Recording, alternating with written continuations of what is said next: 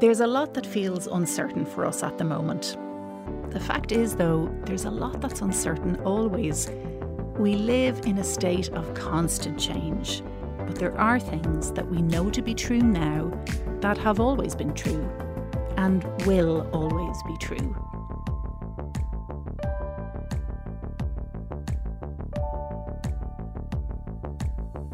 Hello. Thanks for joining us again halfway through the week. I hope it's been a largely good one for you so far. And sure, look, if not, you're getting through it all the same, and there's always the hope that it will get better. I'm glad you've taken some time out to spend with us. Today, I'm talking to Gerry Hussey. Now, Gerry is a performance psychologist who works with elite athletes in golf, boxing, rugby and more. And you might be thinking, jeepers, he's going to be really hardcore. There'll be no messing with Gerry. But to be honest, the thing that comes through most strongly anytime I hear Gerry speak is how connected he is to himself, how connected he is to his values and to each moment. His perspective on what always holds true to us as individuals is, in my opinion, a really valuable one to hear just now. So I hope you enjoy it. I work with athletes who want to be Olympic champions, and that might be 4-8 years away, and there's a million things that need to happen. So I would say, what's the one thing you can do today to put yourself in a better position to become Olympic champion? No matter what we want in life, and people now are kind of saying, when is this going to be over? Am I going to be healthy at the end? Will I have a job? And sometimes the answer is, I don't know. But I do know that if you manage your health well today, if you turn up and do good work today, that you have a really good way of influencing that. And to me, what we've known to be true is, what are the little things that I can do every day now to impact my health positively? And if there's certain things that I can do to impact my immune system, to help me be more calm, now, if it works now in this period, then wouldn't it work always? And I think that's the biggest realization for me, that we don't just sit around and leave it to the look of the gods whether we get sick or not. Actually, the way we live our life, and when you look at the word dis-ease, I often say it's the amount of ease. If you can live with ease in your mind and ease in your body, if you take moments to be present, to be mindful, to eat a little bit slower, the more ease you live in your life, the less chances you are of getting a physical dis-ease.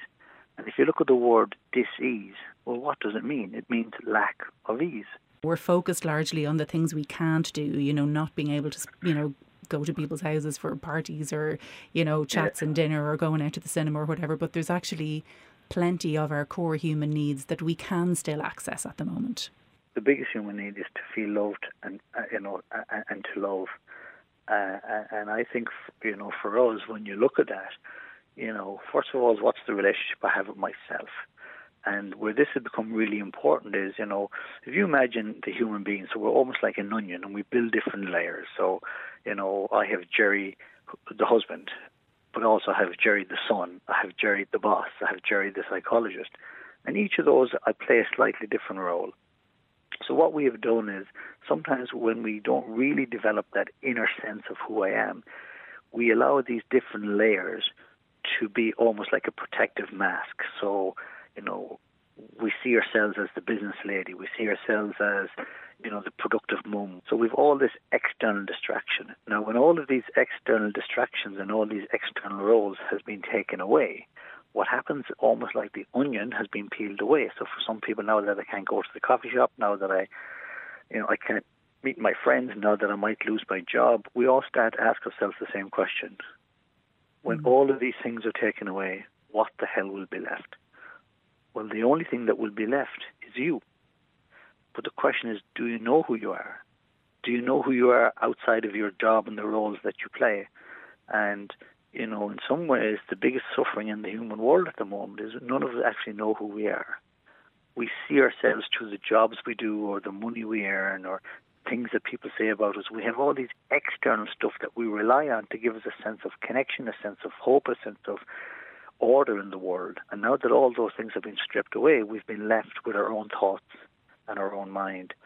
And I think the biggest virus for me that has come to light in all of this is the virus that I call the disease of distraction. That we have been so distracted in the last couple of months Now we've been asked to do something very simple. Sit at home and relax. And we can't do it. I was, 16 years in between national school and secondary school and 7 years in college. And all those times, nobody ever asked me who was I. I never studied me. We're taught from a very young age that everything of importance is outside of us. And then when all of those things are stripped away, we're left, well, who the hell am I? For people listening who can see the wisdom of that, but may not have done it before and are now sitting home and thinking, God, yeah, actually, I don't really know who I am. And I can see the value in trying to connect to that and understanding that and holding that as a truth. How can they start that process of tapping into that? If you don't know who you are, write down, who would I like to be? And make it very simple. So for me, I've broken mine down into very simple stuff. So my personal code, the vision that has guided me my whole life, is very simple. It's committed son, devoted husband, loyal friend, and proud Christian. Right. And each day I look at those. When I wake up in the morning, I have a simple routine that I go to. It takes about 15 minutes in the morning before I get out of bed. And I just ask myself, what is the one thing I can do today to show that I'm a committed son, that I'm a devoted husband, that I'm a loyal friend, that I'm a proud Christian? And each day I try to do one thing. If I put all my effort in trying to be a great psychologist, trying to be loved by people, that's uncontrollable. So if I can go to bed at night time and say, today I was a kind person, today I was compassionate, that's actually what's really important. So I would say, think about the person that you want to be, but not I want to be a superstar making 10 million. There's enough crap and there's enough lunatics out there telling you to set all these big goals, and somehow if you don't achieve those things in 5 years' time, you failed. And you set a mission statement, not based on what you earn, not based on where you want to be in the house, based on who you're going to be. And then every day ask yourself, how can I live that value more in my life? In the way I speak to myself, how can I live that value? And for me, the big turning point in my life where I realized that, what I did wasn't actually important. What made me valuable was the kindness that I had, was the willingness I was to help other people. And I think that becomes the single most important thing. And I think success has nothing to do with getting to somewhere. Success is arriving into the person that you were born to be, where you can look in the mirror and be extremely proud of the person you see looking back. And when we get to that stage, we kind of realize there's very little else I need outside of that. If I happen to have a job that pays good money, and I do, of course, lovely. But my whole identity, my mental health, my self-esteem is not linked to something outside of me. What matters to me is how I see myself. I can imagine that there are people listening thinking, oh God, that sounds, big, that sounds difficult. But I'm wondering, I imagine you've set those targets and you've been committed to those values, but I'm sure you too have had times where you've failed in them, or you haven't achieved what you wanted to in a day. Like, I presume part of what you're talking about is showing yourself compassion in those moments if you don't manage to live up to your commitment each day. Of course. And what I said at the very start was, the world is a constant state of flow. It's a constant state of change. Nothing is actually staying the same. So you look at a tree, you think the tree isn't doing anything. Well, come back in 5 years' time and see if it's the same tree. Even think of a piece of metal. You can see, a metal frame or a metal girder and it's just standing there. And you might think that's doing nothing. Come back in 20 years' time, it'll have changed colour.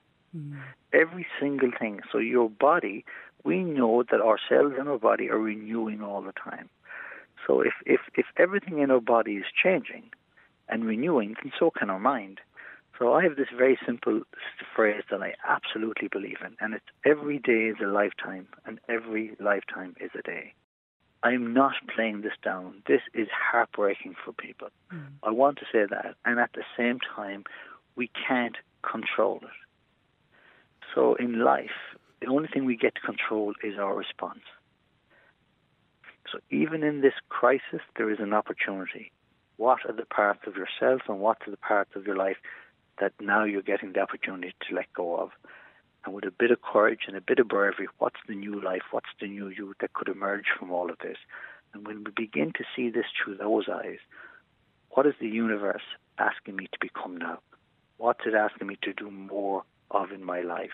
It's important to sort of mention in that is not the same as saying, I need to come out of this better. I need to come out of this fluent in Italian. I need to come out of this having lost 2 stone. It's not that. That's not what you're saying. No. Don't be worrying about all the stuff you're going to take on. I think sometimes it's a bit like Lent. People say, what are you doing for Lent? I say nothing. I'm letting a lot go.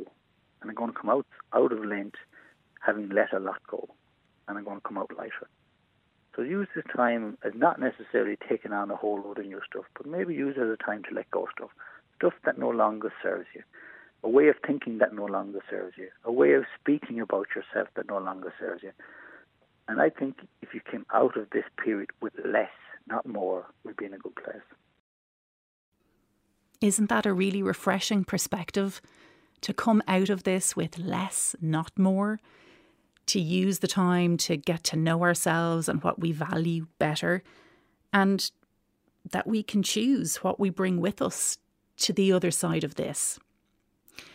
I was looking back over my notes earlier before chatting to Jerry, and I noticed I'd written something down and underlined it from when I first spoke to him about doing the podcast. And that was, this is the time to focus on what's inside your heart, not outside your door. I'll leave you to take a few deep breaths and reflect on that. We'll talk again tomorrow, and in the meantime, mind yourself.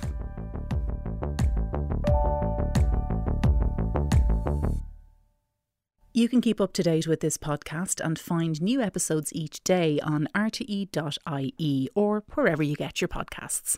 If you or someone you know is struggling with their mental health at the moment, please access helpline information at rte.ie/helplines.